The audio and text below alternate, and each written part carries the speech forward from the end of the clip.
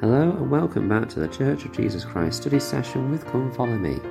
I'm your host Matthew Roberts, and this is Season 4, Episode 141 of this daily study podcast. Thank you so much for joining us once again today as we begin our study of this week's Come Follow Me materials. We are looking in the week of May the 16th to May the 22nd, covering Deuteronomy 6 to 8, 15, 18, 29 to 30 and 34. It's likely that I won't read out all those chapters every day because they are many and kind of spread out through the book of Deuteronomy. But I thought for the first episode at least I would go through the chapters that we are going to cover.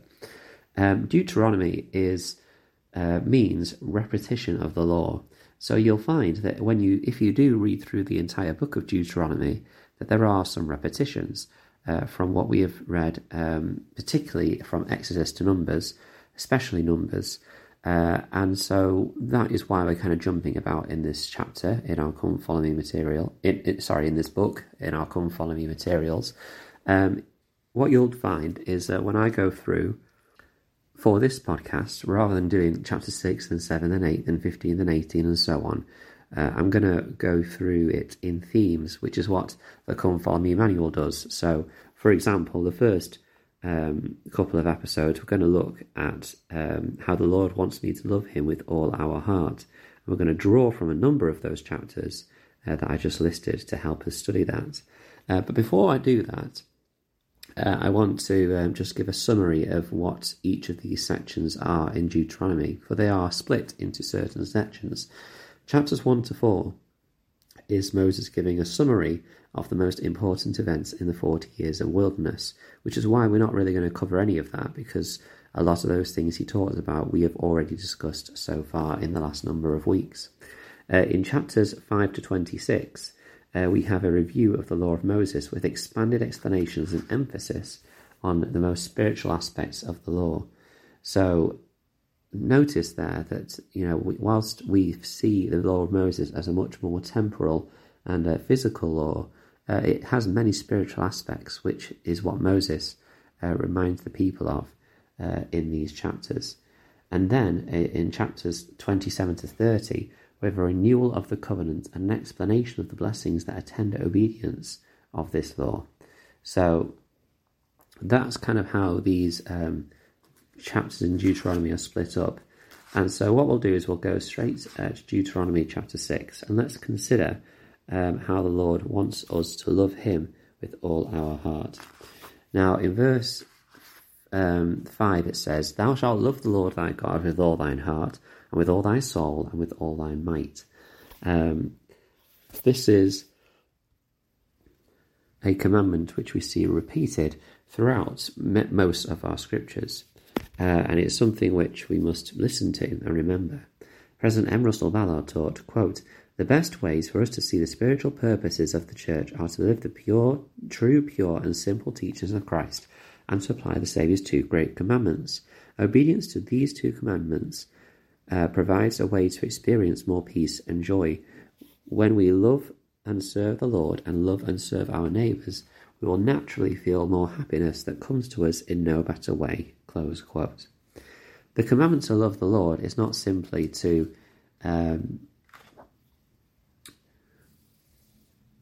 is not simply to do what he tells us to. It is to help us develop.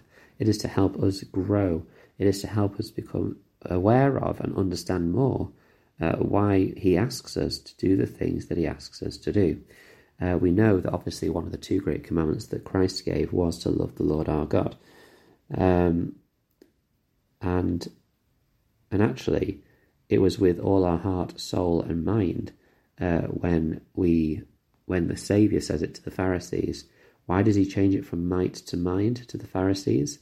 Maybe because perhaps they were very focused on intellectually learning things from the Scriptures, maybe. We're not 100% sure, but it's interesting to note that difference there.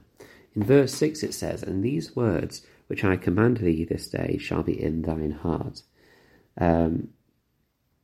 So, again, we need to take these into our heart and we need to make sure we live them. H. Burke Peterson said, quote, As I've travelled to the stakes of the church, I have found many dedicated parents who gather their families about them daily to study the revelations of the Lord as recorded in the Holy Scriptures.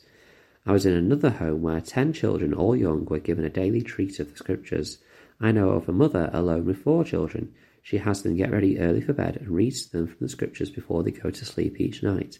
What a blessing for thoughtful parents to shower on their most important responsibility, their little ones. There shouldn't be, there mustn't be, one family in this church that doesn't take the time to read from the Scriptures every day. Every family can do it in their own way. I have a testimony of this." Close quote. The words of the Lord are so important, and we must teach them to our children. In fact, that is what Moses says in the very next verse, when he says, "And thou shalt teach them diligently unto thy children, and thou shalt talk of them when thou sittest in thine house, and when thou walkest by the way, when thou liest down, and when thou risest up." What I love about this is that this indicates that we should teach our children the gospel, but we shouldn't just do it as like a sit down around the table or sit down before bed reading scriptures, but it should be when we walk, when we lie down, when we rise up. It should be, informally throughout our days that we are testifying to our children about the love of our Saviour, whether that is from reading the scriptures, which we should do on a daily basis where we can, but also it should be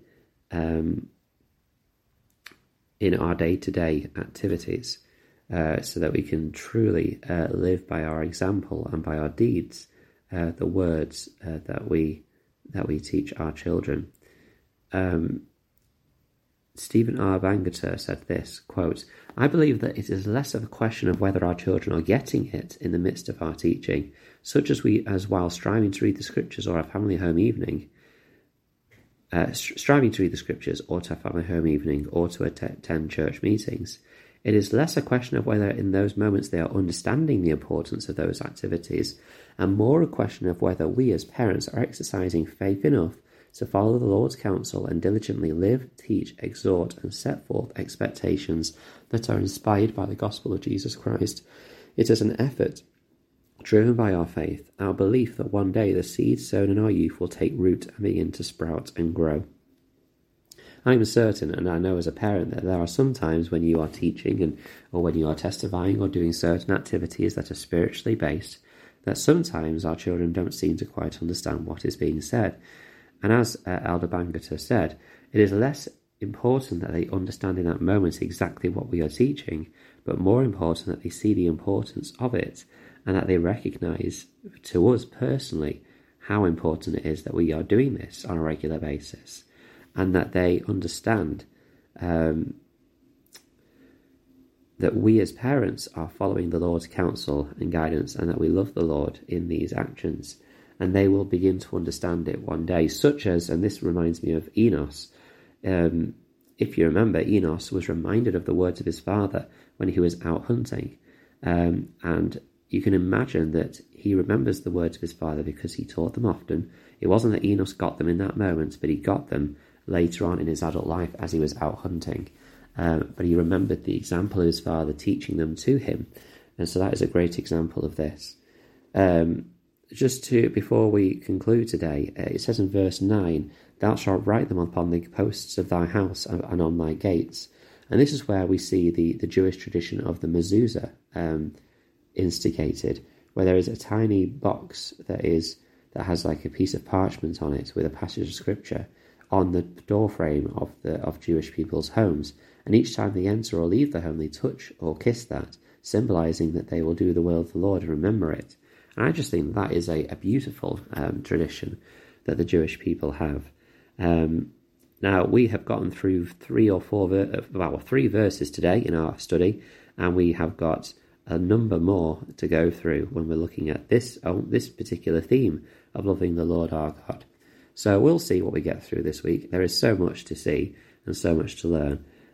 So we will continue that as we go through this study. Thank you so much for listening today. Please continue joining us for this daily podcast. And of course, supplement it with your own study. And with your own study, please do share what you studied on the Facebook group Church of Jesus Christ Study Session with Come Follow Me, and you can email ldsstudysession@gmail.com, and I'll share it on our Monday episode in the following week. Thank you so much for your time, and until we meet again.